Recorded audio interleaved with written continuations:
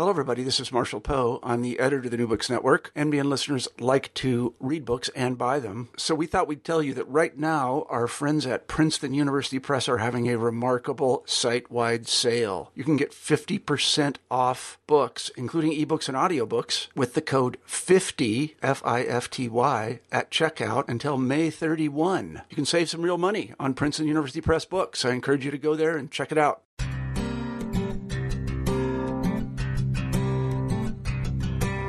Welcome to New Books in Media and Communications, part of the New Books network of podcasts featuring discussions with scholars on current subjects in communication research, media studies, and technology studies. I'm your host, John Baltz, a digital media and advertising professional. Our website is newbooksinCommunications.com, where you can subscribe and find a short summary of the book discussed on today's show. You'll also find our archives, where you can listen to past conversations with other authors. You can subscribe to the podcast through iTunes. If you like us, please consider leaving a review. If you don't like us, let us know how we can be better. Your feedback helps us prepare the best, most engaging conversations possible. Today's guest is Jonathan Donner, a senior director of research at the consultancy Caribou Digital, and the author of After Access: Inclusion, Development, and a More Mobile Internet, published in 2015 by MIT Press. Today, roughly half of the world's population has a mobile phone, and about 85% have some form of access to the internet, either through their own phone or PC, or by visiting a digital cafe or library in their village, town, or city. In emerging markets, people's economic and social potential rests on their current and future mobile internet experiences, and an optimistic narrative has proclaimed that the mobile phone is the device that will finally close the digital divide. Donner offers a note of caution here, arguing that access and effective use are not the same thing. The key to effective use is widespread digital literacy, which lags badly behind access. We talk about how each of us experiences the internet differently. This individual heterogeneity exists despite the similarity in popular online activities in the developing and developed world, which would be chatting with friends, listening to music, and playing games, and getting directions. The cost of phones and data, connection speeds, and the fact that people in developing countries usually don't have their own PCs or tablets limits this effective use. Jonathan and I talk about those differences when consuming media and communicating with others, when expressing themselves through digital media, and when going online to be productive, either doing homework, looking for a job, growing a business. Our conversation lasts about an hour. I hope you enjoy it. My guest today is Jonathan Donner, a senior director of research at Caribou Digital, a United Kingdom-based consultancy formed in 2014 to research, assess, and accelerate innovation in digital inclusion and digital economies in emerging markets. Jonathan has been publishing on mobile phones and their social and economic impacts for more than a decade, traveling and conducting ethnographic research in places like Rwanda, India, and South Africa. He's also been an active participant in communities of people, companies, and foundations who are working to fulfill the promise of mobile devices with internet connections across the globe. Jonathan, welcome to the New Books in Media and Communications podcast. John, thanks so much for having me. The title of your book is After Access. I want to start with the first word of that title, after. Why is it there? Why are you looking forward past access? Is access some kind of foregone conclusion? I think it's almost foregone. We're getting close to a situation where the significant majority of the world, in theory, has access to the internet. And this was not always the case. For a long time, the conversations about closing the digital divide or addressing the digital divide were conversations about infrastructure and about, literally laying the cables and making the connections or building the telecenters such that people in resource-constrained settings would have the opportunity to be online. It was a physical access problem. With the shift to a more mobile internet, basically the mobile boom that's been happening for 10 or 20 years, now becoming a mobile internet boom, that physical barrier has been removed for most of the world. So the figures vary a little bit depending on who's supplying them, whether it's the International Telecommunications Union or the GSMA or some others that also try to make these estimates. But we think that by now about 85% of the world's population lives under a cell tower signal. And about 50% of the world lives under a cell tower that has broadband, 3G or above internet signals. So that means, and those numbers are going to rise as well. They're not going to get to 100%. But let's say that within 5 years, it's that same 85%, or maybe it's 90%, and 82% of those are living under a broadband signal. Well, in that case, it's not an access question anymore. There are a whole bunch of other reasons why people who live under those signals may not be online, or be online in the ways we think they should be. So we can talk about that. I think we will.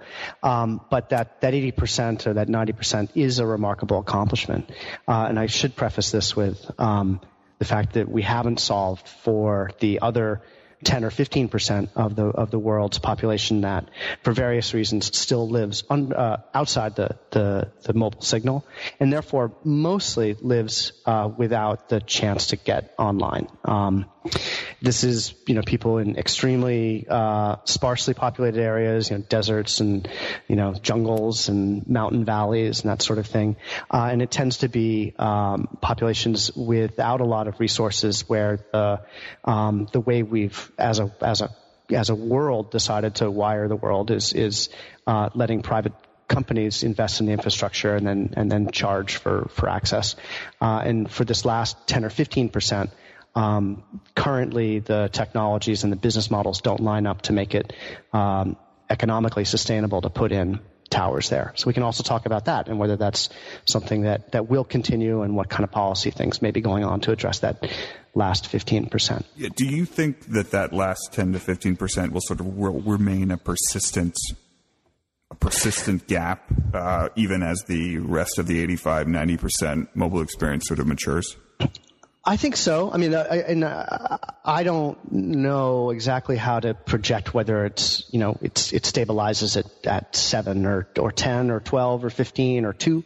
But I do think that there are, this is, again, we're talking about the physical spatial access to an internet signal, or some means of connecting to the internet servers. I think there will be geographies and maybe political regimes, local places, a whole bunch of reasons why certain populations may still not have access. But it's a pretty small fraction of the world compared to where I think we thought we would be by 2016. I think if you went back 20 years and imagine kind of how much of the world was going to have access by now. I don't even think that the wildly optimistic projections would have put us that high. This is, again, physical access. We're not talking about use yet. We'll do that in a little while. Right. And let me say two other things about this. There are satellites up there that cover the whole world, more or less. And you could buy yourself a base station. Your village could buy yourself a base station and get a type of internet access right now, satellite laggy, meaning a long time that the signal takes to get up and back. So it's not great for real-time conversations like the one we're having, or, some more intensive things that demand low latency. But you can get online. The problem is that type of access right now costs a prohibitively large amount of money for the villages that currently don't have access. So if you are a super tanker floating around in the middle of the Atlantic, you can have your satellite internet. You could use that same technology to wire a Himalayan village, but we can't afford that right now, and the village can't afford that. So in one sense, we're already at 100% coverage, and it's clearly not simply an access problem. It's either an affordable access problem or it's an effective use problem. So for listeners who have not traveled extensively or spent as much time as you have in these areas around the world, help us, those kind of listeners, understand what the mobile internet looks like from the perspective of someone living in an emerging market. You refer to it in the book as the global south. So let's say I'm in the bottom 1% as judged by per capita income around the world. but I'm closer to the top of that. So I'm actually earning money. I'm scraping out a living day to day, week to week, something like that. Say I live in South Africa, where you've been, and I have a mobile phone with internet access. First off, what is that phone look like? Like, who's the maker? What is it? What can it do? How much is it costing me? Just sort of, what am I doing? Like, what do I have? Well, there's a lot. There's a lot to unpack and explore there. And I think one of the challenges I found in the book, and I think people who work in these sort of spaces wrestle with a lot, is there's no single archetypal user that represents the majority of people in the world. Most people live in the developing world, not in what we call the developed world. And there's a whole variety of different profiles, ways of living there. So, there are places in South Africa, and actually, funny, South Africa is a kind of a microcosm, right? I mean, there are incredibly rich people living in beautiful cities in South Africa. There are incredibly rich people living in beautiful ranches in South Africa. There are also a whole lot of poor people, and everything in between. So there's no single experience which I could point to that would kind of say, well, this is how the rest of the world uses it, and it's different than how we use it. But there's a lot of heterogeneity, and what you do find are a lot of new use cases kind of as the cost of technologies has come down, the cost of a handset has come down, in particular, and as those towers have gotten out there to more and more of the population and the landscape, that means there are cases now where people who lived outside a signal before now have access. So why don't we do two? Let's talk about an urban case and a rural case. The urban case would be, somebody, maybe the sort of urban working poor in any one of, hundreds of cities around the world, where the access has been around for a while, but they've been able to switch from maybe only getting access to an internet through a telecenter or like a cyber cafe, or maybe a shared connection somewhere, to getting a phone. And maybe the first phone that they bought didn't ever have internet on it. It was just like a basic phone, like a Nokia, the old candy bar Nokia phones that were so popular for so many people around the world because the battery lasted for 2 weeks and dust wouldn't kill it, and it was a great phone. Didn't have internet, or what we think of as internet. But then phone number two maybe had what they call a feature phone, and it started to have little bells and whistles and maybe some early internet capability through something called WAP, Wireless Access Protocol. Maybe it had things that felt like a data connection, even if it wasn't a particularly good one. And then there's this thing called 2.5 or edge networks, which maybe some of us remember from having it here in the States or Europe a few years ago. But basically, every generation of phones has gotten better and better, and the phones that did have an internet connection have gotten cheaper and cheaper. So that now we're in a scenario where almost anybody who buys a phone, whether or not they want to buy an internet-enabled phone, gets an internet-enabled phone. So there are people who are kind of walking around with theoretical internet access who haven't elected to turn it on. If they turn it on, and this is going to count for rural or urban. I'm going to do the rural one in a second, but the urban one means, okay, so you've got a phone. Maybe it's still a feature phone, so it's not a smartphone. It's not an Android or an Apple device that are so popular here. But it's just a phone with a data connection, so that if someone sent you a text message that had a URL on it and you clicked on it using your little selector, kind of browse cursor thing there, you would initiate a data connection. On those feature phones, the internet experience is better than nothing and not quite what we might hope for, right? The browser would be small, limited by screen real estate. It's kind of hard to navigate the internet in a World Wide Web kind of way.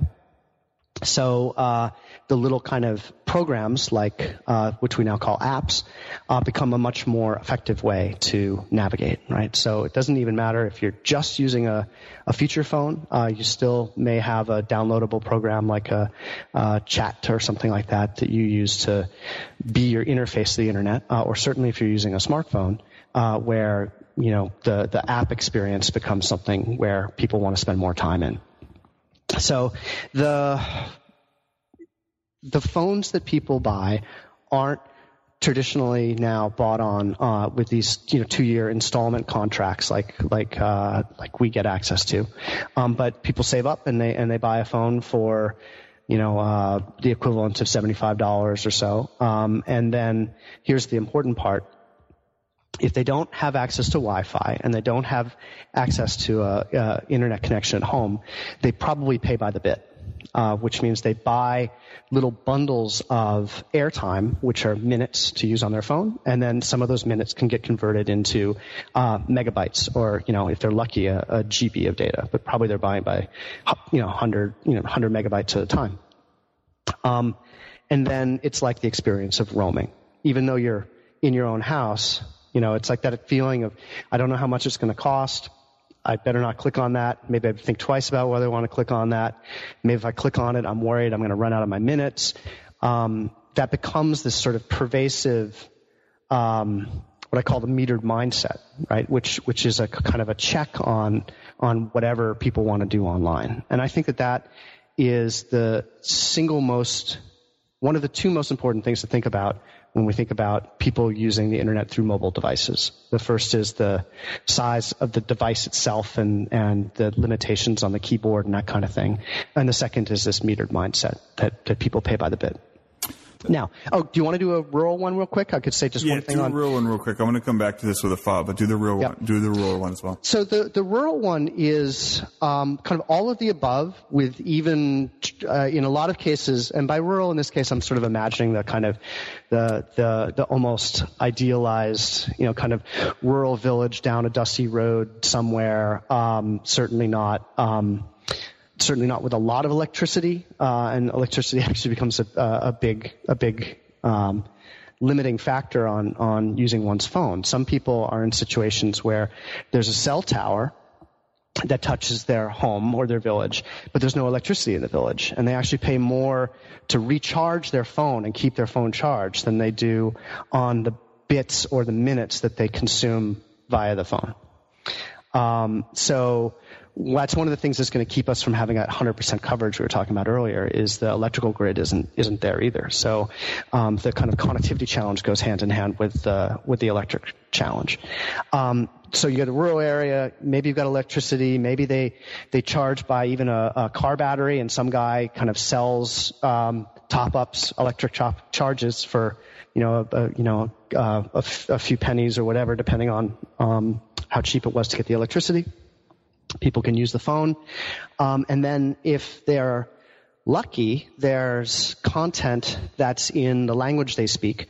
If they're lucky, they've got the digital skills and the literacies required to navigate the internet, and they're able to get online through their phone. And in many ways, the remarkable power of this, the promise of this, is already being seen. That someone down that dusty road in that tiny village doesn't have to spend 2 hours waiting for the bus, 2 hours to take a bus down to a medical clinic, wait an hour for a nurse to see them, to talk about, what they should be doing for, whatever things making them feel bad, and then do the same thing in reverse. There's promises about using the internet for, rural medicine, or for job search or education, kind of reading little things on the side, although I don't think it replaces a teacher or a school.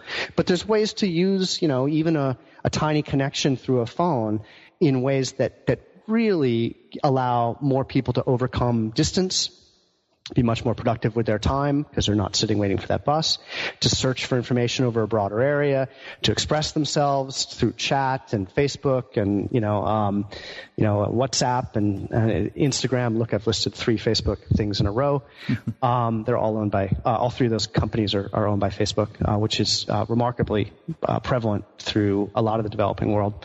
So I'm not knocking it, really, and I don't want to sound like I'm not acknowledging, and the book takes this stance that this isn't already a transformative thing, development in terms of the kind of shape of communication and the potential that's there. what I think the book tries to raise through these urban cases and the rural cases and through things we'll get into is whether we should be sort of declaring victory just because that 85% number has been reached and most people live under a tower. And I do raise some ways in which I don't think the internet that we've gotten through a mobile channel is the one I think we all were expecting to get. You draw the distinction between access and effective use in the book, and I want to get to that. But first, I want to go back and put a point on this sort of what is my phone, what is my experience piece. Recognizing that heterogeneity. A couple of things. Say there is heterogeneity and there's a range, but I'm buying this phone, $75, feature phone. Couple of things on it. Does it have features that are not internet related, like a camera, a recorder, and would these be useful? And then also put that $75 figure with a data plan that I'm paying for separately in the context of overall monthly budgets. Yeah, and that's the trick. I mean, so there are a couple things going on. First off, the news is generally good on devices, that the devices are getting less expensive every year. They do more, and this is the same thing that we're accustomed to. That the camera was 2 megapixels and now it's 6.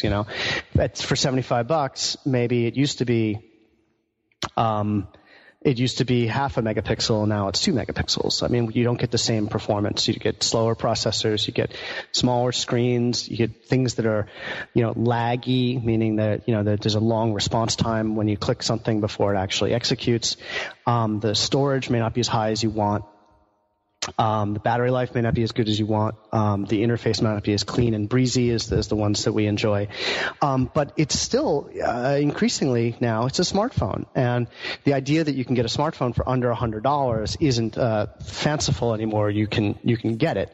And it's probably pretty good as the smartphone that you would spend that one would have spent $300 or $400 on just 3 or 4 years ago. So the progress on devices is pretty good already, and they're not that far off. I mean, there are still plenty of basic phones around. Candyvar phones I was talking to, with what they call basic phones or dumb phones.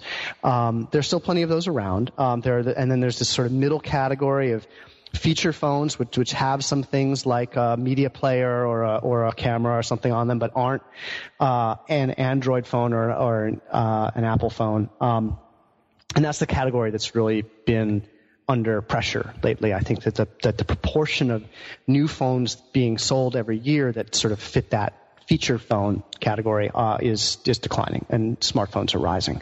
So in a few more years, it will be hard to buy anything but a smartphone new.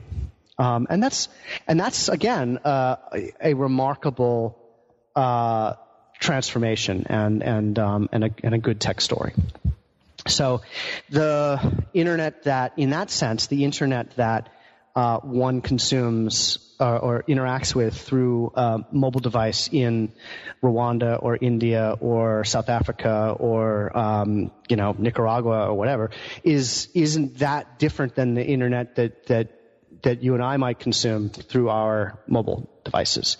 One of the distinctions I make in the book is, whereas for us, that mobile device is one of several different types of internet modalities or kind of methods that we use to get there. Folks who only have a mobile phone and only have that cell tower have a mobile-only repertoire, a digital repertoire that's mobile-only. And this means they're making more compromises, essentially, and spending less time on a device that's perfect for all their tasks. I just want to go back on the budget piece relative to electricity or water, food. I mean, sort of.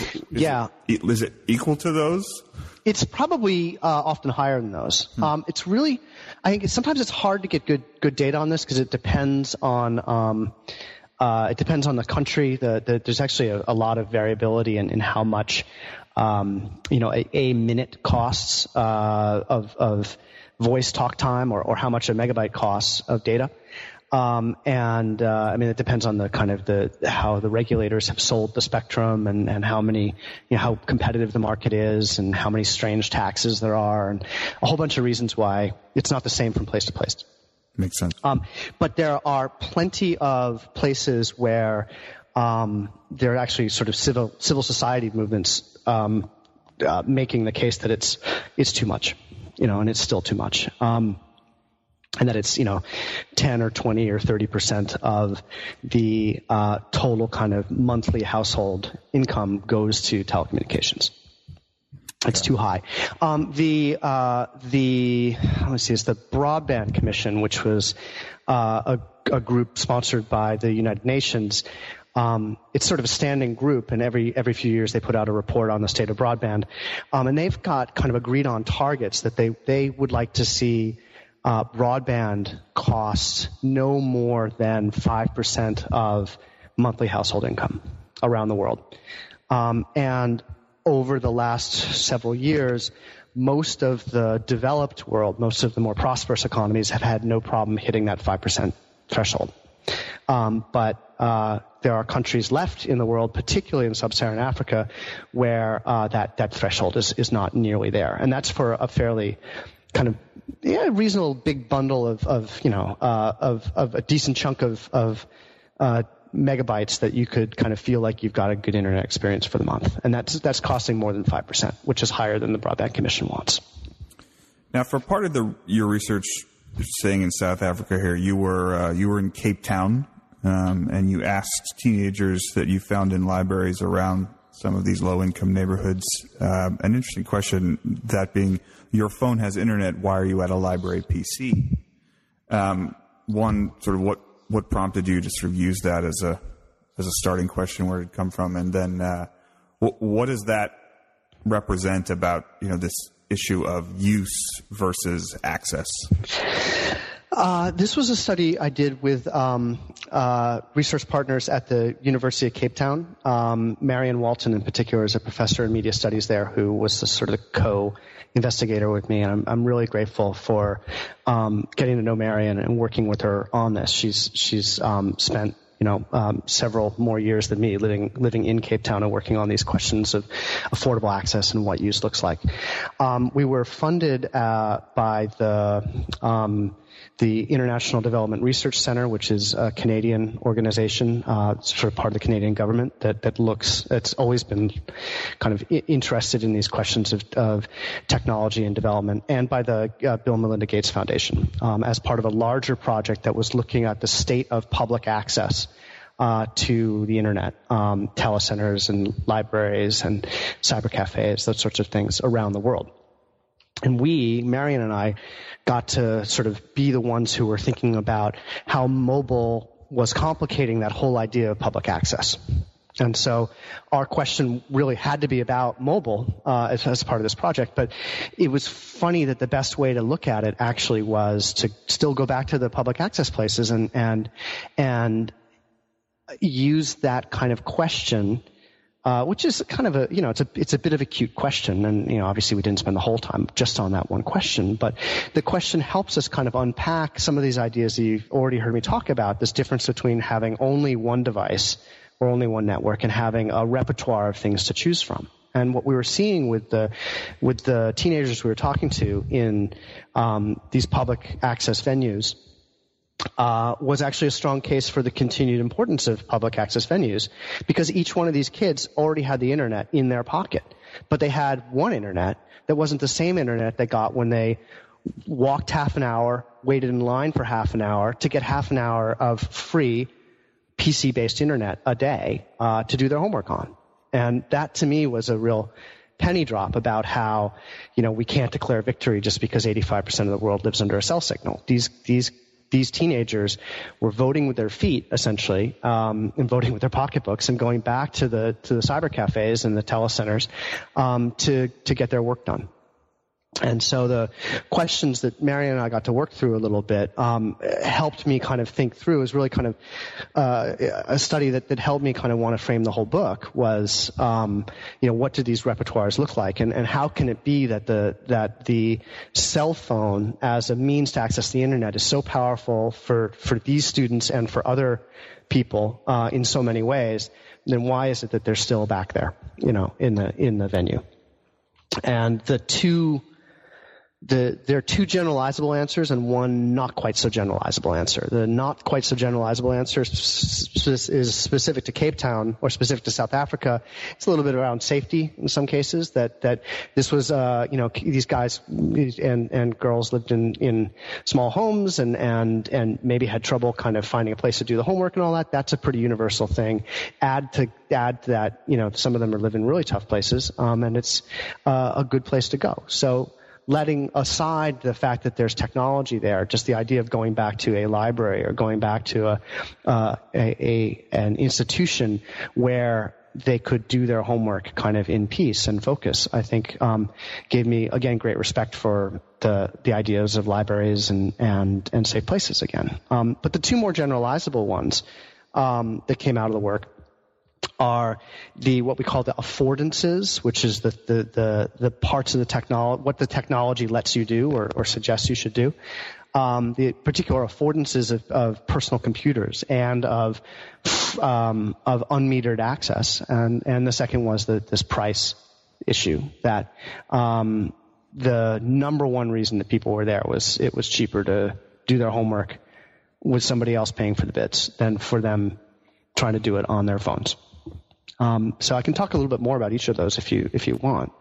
Well, let's get into that with the conversation about, or part of the conversation about what are the most popular uses for internet activities on a phone. And sure, you point out that there's sort of remarkable universality in the most popular kinds of online activities. They are chat, social networking, games, and media.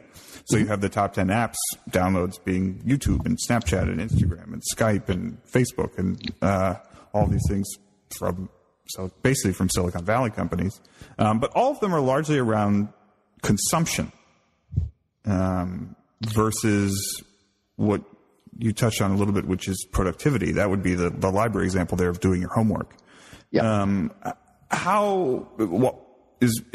Why is productivity lagging so much on this in the mobile experience? Are there ways to improve that? What's your outlook on the distinctions between those two and how they're headed? Well, there are a couple threads to pull on there. The first is what do we mean by most important, by time, by popular, all that kind of stuff. The second is who cares about productivity, and we should care about productivity. One group that cares, or one kind of discourse in the broader policy conversation that cares particularly about productivity or production, not just economic productivity, but this idea of contributing and making and earning a living or having a voice, which are the two categories I use. There are others too, expressing oneself. But why do those sorts of production things matter?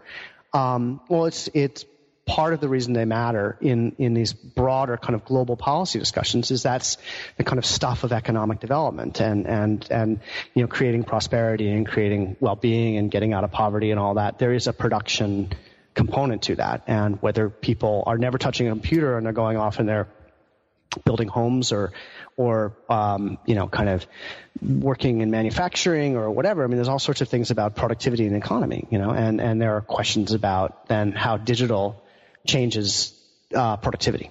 So we want to privilege, in a way, the productivity conversations when we're linking technology to processes of economic development.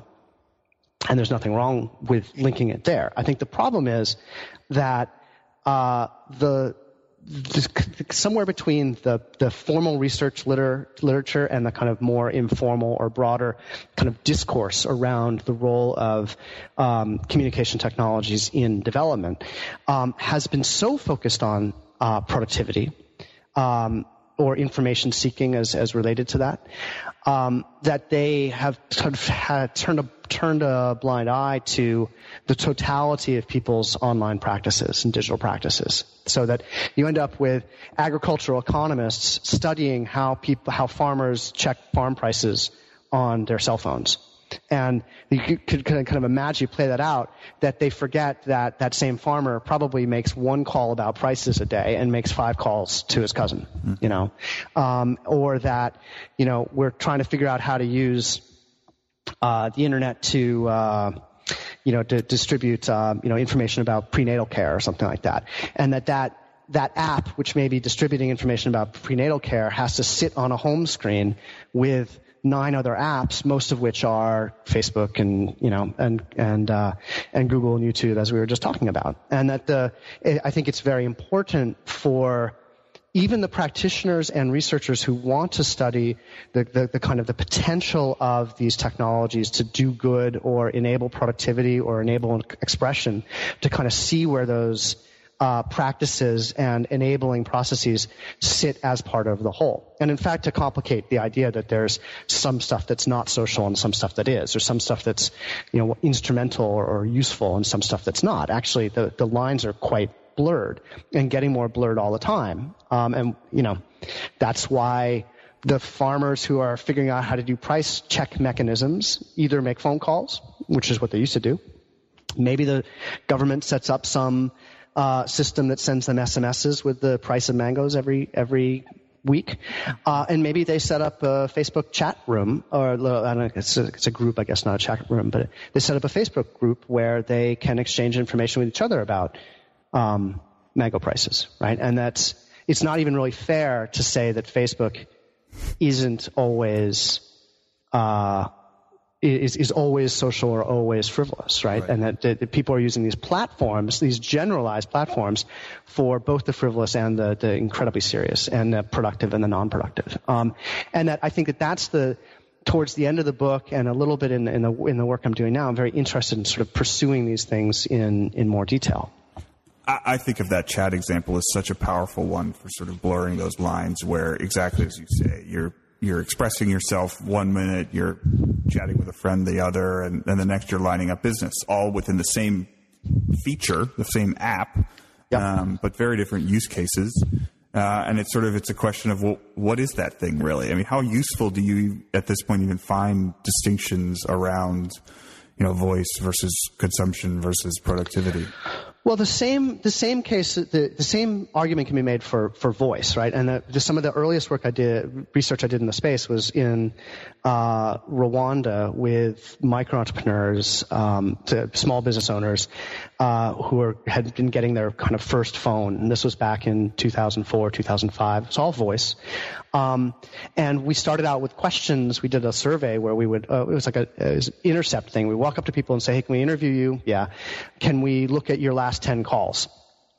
And you pull up the phone book, on the phone, and you could go down the last 10 calls and say, who was that? And what did you talk about? And we started with only allowing people to check one thing. Was it a business call? Was it calling to say hello? Was it a joke? Was it friends and family kind of thing? And we found we couldn't do that. We had to make the categories check all that apply. And the blurring between the social and the instrumental, the productive kind of uses of the medium, the phone, the voice call, were such that you needed to kind of pay close attention to the way in which economic and productive activities are embedded in social relations. This is old sociology stuff playing out in tech. And I think that the same stuff is happening now, in fact, arguably even more so, where Facebook and Twitter and YouTube, with all its, hosted, course content for studying, for, Khan Academy, all these sorts of things. You could make the argument that there's lots of productive stuff happening there, right alongside the stuff that's maybe not so central to the kind of the development, priorities of states or NGOs or whatever. And that what's broken isn't that. That's just the way humans behave, embedded and complex and blurring and dynamic. And it's the narratives that are stale and siloed, and that it's the pitch mechanisms that people can do to make an app to help farmers check farm prices when we don't actually need another app taking up space on the home screen. What we need is people with the kind of teaching social media skills to farmers or facilitating the right groups such that they can build a Facebook group or a Twitter, a Twitter list or whatever that allows them to exchange what the information they need on these platforms more effectively. The structural challenges with either providing a new service or app for some kind of productivity piece or teaching the skills within existing apps. I was thinking, when I was reading these sections of the book, just about baseball and these sort of big market, small market teams where essentially you have the Yankees who have these huge payrolls and they're able to support them year after year. And then you have these other teams like the Pirates, and they can win sometimes, but essentially you'd rather bet on the pieces, on the teams that have, the resources and just the range of skills and literacies that they have. There will always be examples of people. I saw one the other day who, in America, who had been homeless but had been developing mobile games, who sort of are able to overcome these and create amazing things and be incredible citizens and economic engines with the mobile experience. But what is necessary? Is it really basic blocks like teaching people how to use Facebook groups to do whatever they want to do? What else can be done to improve those digital literacy skills? So there's a couple things involved there. I think that the idea of helping people get the most out of the tools through improving digital literacies is something that we haven't cracked at scale yet. I don't think middle school curriculums or high school curriculums do enough quickly enough to and this is not just in the U.S. but around the world, to kind of train up digital literacy. And it can be very hard to justify, hey, we're going to teach kids Facebook and Twitter. It's hard to or WeChat or Weibo or whatever, depending on where you are. These are ones that are popular elsewhere. It seems crazy to do, but I think that there's huge value in that. And that isn't turning everybody into an app entrepreneur or saying that the only way to make money is to do something directly in tech. It's using tech to pursue your own livelihoods or your own expression or whatever more effectively. And digital literacy, even as much as the devices and the networks unlock that, they only work to the extent that people have the skills to use these things effectively. And it's the hardest one to do well because it doesn't scale very well. It's hard to kind of train thousands of people at a time unless we can, somehow make these things more bootstrappy than they are. So I think that the digital literacy question remains somewhat unsolved, although there's a lot of great work happening there. I don't want to diminish the fact that I'm not the only person saying this, and there's people trying to work on these pedagogies. And certainly under-resourced and under-embraced as part of the puzzle. Other researchers have spoken about, Hargati talks about second-order divides and skill divides, and Michael Gernstein talks about effective use, and Mark Warschauer talks about kind of the social capital that surrounds this, and a whole bunch of scholars and a community of people working on this that all kind of see the ways in which literacies remain, the human side of technology use remain as much a limiting factor and an enabling factor as the technology conversation tends to get framed around digital divides. Let me say one more thing on literacies, which is the last people who are coming to mind right now, is the World Development Report this year, published by the World Bank. Takes a big development topic every year. They do a massive, hundreds of pages of analysis across various sectors on some element of the development puzzle. And this year it was on technology and development. And the World Development Report 2016 identifies a lot of things that are analog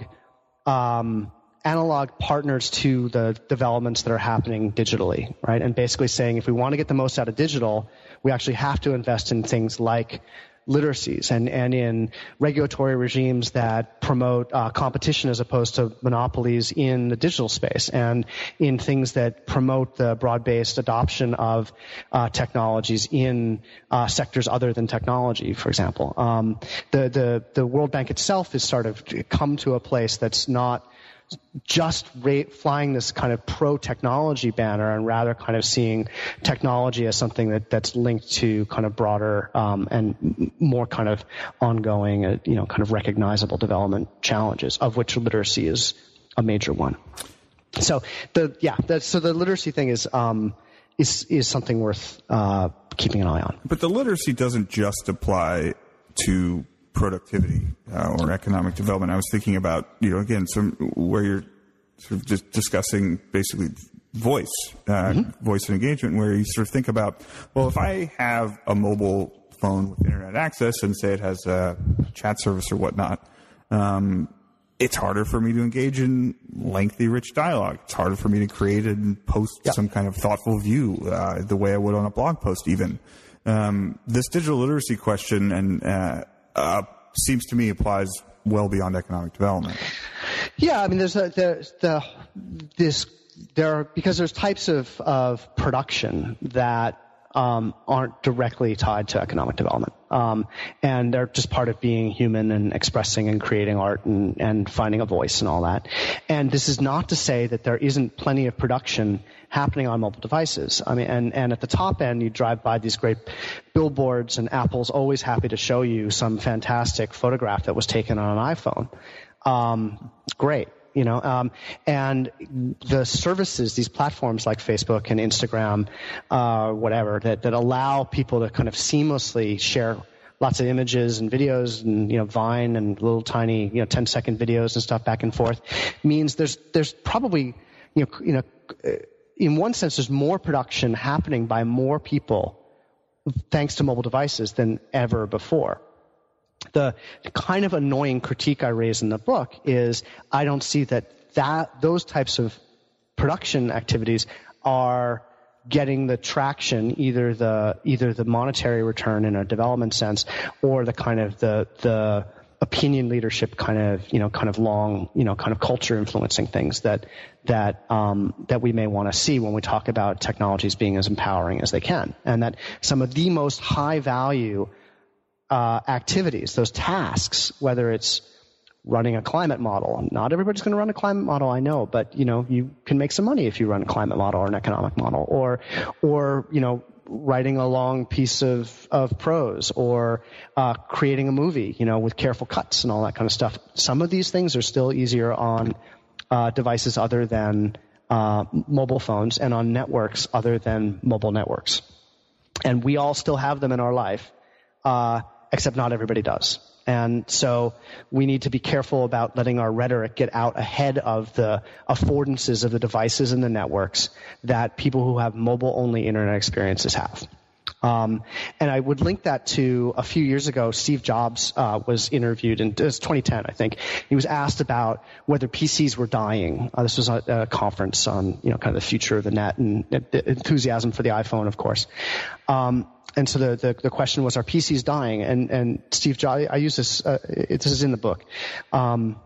Steve Jobs said, well, no, they're not dying because PCs are, he used the reference of a farm, and he said in the old days, all we had were trucks because we all lived on farms and we needed trucks to move things, to do all our farming stuff. And now we're not all farmers, and so not everybody needs a truck. And he said PCs are like trucks, and not everybody needs a truck. And I don't actually disagree with that, but the rotation I would ask, and the book asks to make on that quote and on that worldview, is it's not that certain people need trucks and other people don't. It's an identification that certain tasks, certain activities still need the digital equivalent of trucks, PCs, and networks that carry lots of data, like trucks. And and that some tasks don't, and that we need to ask who has access to the tools and networks they need to pursue those tasks if they want them. And I don't think that we're done. And to go back to your original first question about the 85% and being after access, I don't think we're done. I don't think we can declare victory just because 85% of the world lives under a signal that they can barely afford to use on a device that's not going to allow them to do everything they want to do.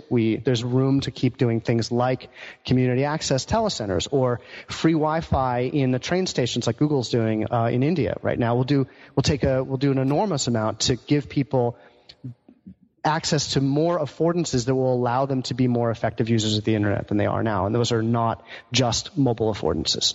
Right. You say in the book that the problem is not that it's difficult to produce content or difficult to earn money for this kind of micro work performed on a mobile phone, but the persistent issue is, you quote, the shift to a more mobile internet, that it remains relatively difficult to produce content for which one will be paid relatively well, which I think gets to that point about, sometimes trucks are necessary for doing that kind of work. Mm-hmm. Yeah, I mean, there's plenty of content being created on Facebook every single day, and nobody other than Facebook is getting paid for that content. In the last part of our conversation, I'd like to shift away from development productivity. Just go back to the human usage for a second here. How do people try to figure out how much data they're using, or how much they're using the internet with their phones, given that it's still a costly device for them, including the data, and your comment sort of about they're operating under this metered mindset. Yep. So the metered mindset has two components. So this problem of cost by the bit has let me do two problems and one clear impact of why this stuff's important. The two problems are the undeniable problem that it costs a lot per bit to consume data on a mobile phone over a mobile network if you are a prepay user and you don't have a contract. So the cost of watching a bunch of YouTube videos, whether they're Shakira videos, which is an example I use in a study I did, I didn't pick that at random, or an incredibly important video issued by the World Health Organization about how to prevent the spread of a disease. If you're paying by the bit, the chances of you watching as many of that or consuming as much as you want are lower than if you have access to a plan that you can afford, or you're in an all-you-can-eat situation. And there are research studies that suggest that if you flip people from pay by the bit to all you can eat, their consumption goes way up. So there's the real problem of, on a per bit basis, it's too expensive and we need to get that cost down. There's a second problem, which is because there's sort of a detachment between, bytes are very abstract, money is not, and you're not actually consuming money, you're consuming bits, it's hard to map those things effectively. So you get all these sorts of kind of cognitive errors where you're kind of over accounting for, you're being overly cautious, right? And you leave bits on the table, you don't click on links you want, you don't do don't spend as much time on Facebook as you might want, or you don't spend as much time on YouTube. You certainly don't, kind of leave stuff running in the background.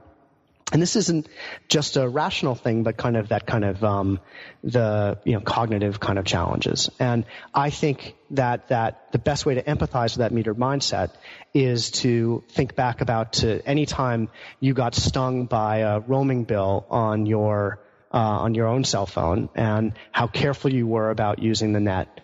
Or making phone calls when you were roaming next time. And that this is we're back in a situation where the victory that we claim to have had, that most of the world now has internet access, at least hypothetically, involves them doing so with this kind of pervasive, persistent feeling of dread or caution that they're going to overclick. So there are ways in which this is getting better. The Android operating system and the Apple operating system are getting better with each passing iteration at representing how much data has been consumed and which apps are doing it. Google's done some interesting experiments, still research, where they've actually put the amount of bits that you will cost if you click on a link off their homepage. They're just sort of exploring on it. It's not rolled out yet. It's just research. But the trial is really interesting. I'm kind of curious to see how they're trying to empathize with the metered mindset.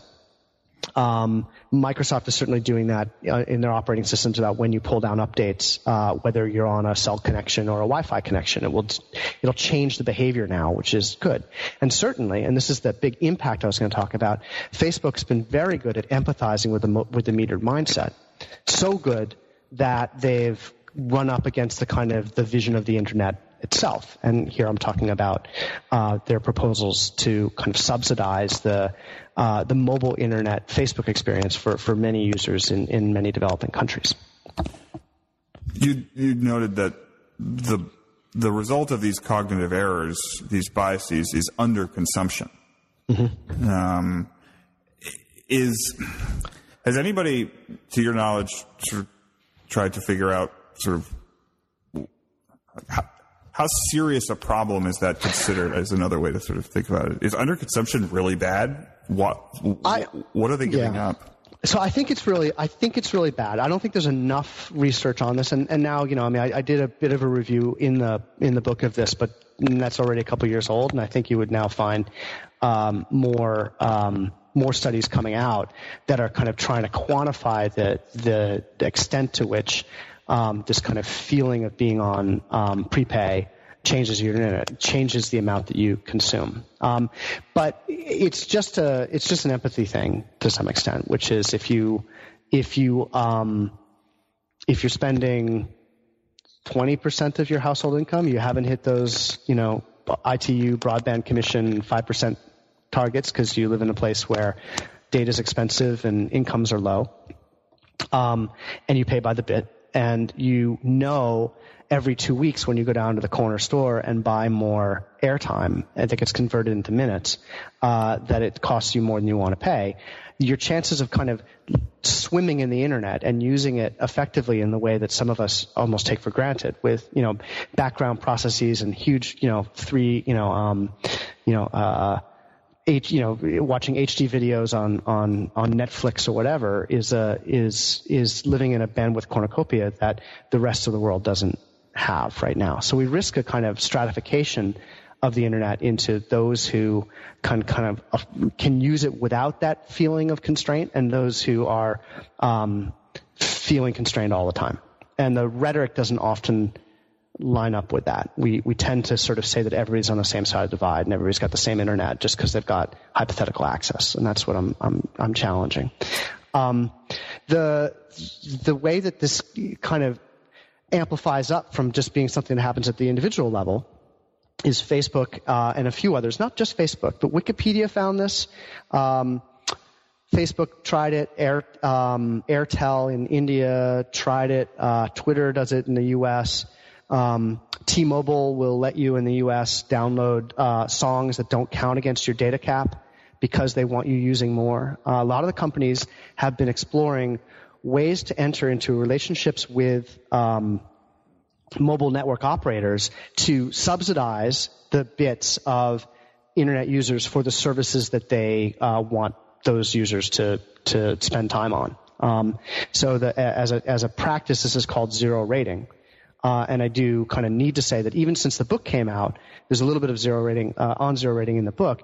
Things have really kind of come to a head in India in particular, and particularly around Facebook. That Facebook in 2014 and 2015 was pushing something called Internet.org, which was dressing up a lot of the kind of the benefits of the Internet for maternal health and farm prices and education, all that stuff we were just talking about, along with Facebook. So you had a sort of suite of 9 or 10 things you could choose, putting that on an app, and working with a mobile network operator to say everything inside that app is free and doesn't count against your cap.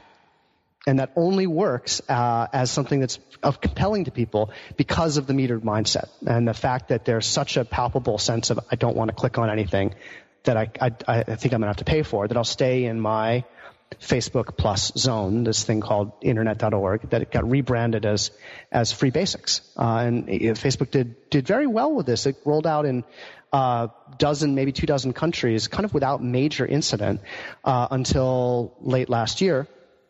And it then bumped into India, where there was a blowback that this practice violated net neutrality and the principle that all bits should be treated the same and not discriminated against, that some services can't get discriminated against in prices. And Facebook had the Indian regulator had about 1 million comments come from the kind of the civil society, the internet civil society in India, most of which were kind of protesting against zero rating, and the regulator took it all under advisement, took several months, and just recently issued a ruling banning zero rating as a practice. There's some details to which ones are special cases, but for the most part, saying Facebook and others, you want to use this to subsidize your services, you can't do that.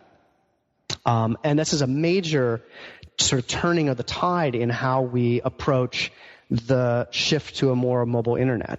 The zero rating, brouhaha, tension, crisis, depending on how you want to call it, is only because of the metered mindset. And that's only because that the only way you can kind of allocate spectrum is to have mobile network operators charged by the bit for it.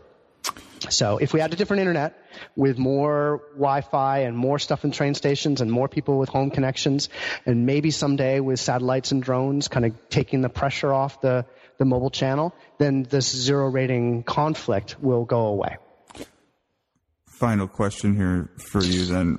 What is your current level of optimism, say 25 years from now, about an internet that's more inclusive and more effective use for people everywhere, in every country, but particularly for the emerging markets? 25 years is a long time, but even in 5 or 10 years, I mean, you will see some of these kind of first level access problems recede to the conversation we were having before.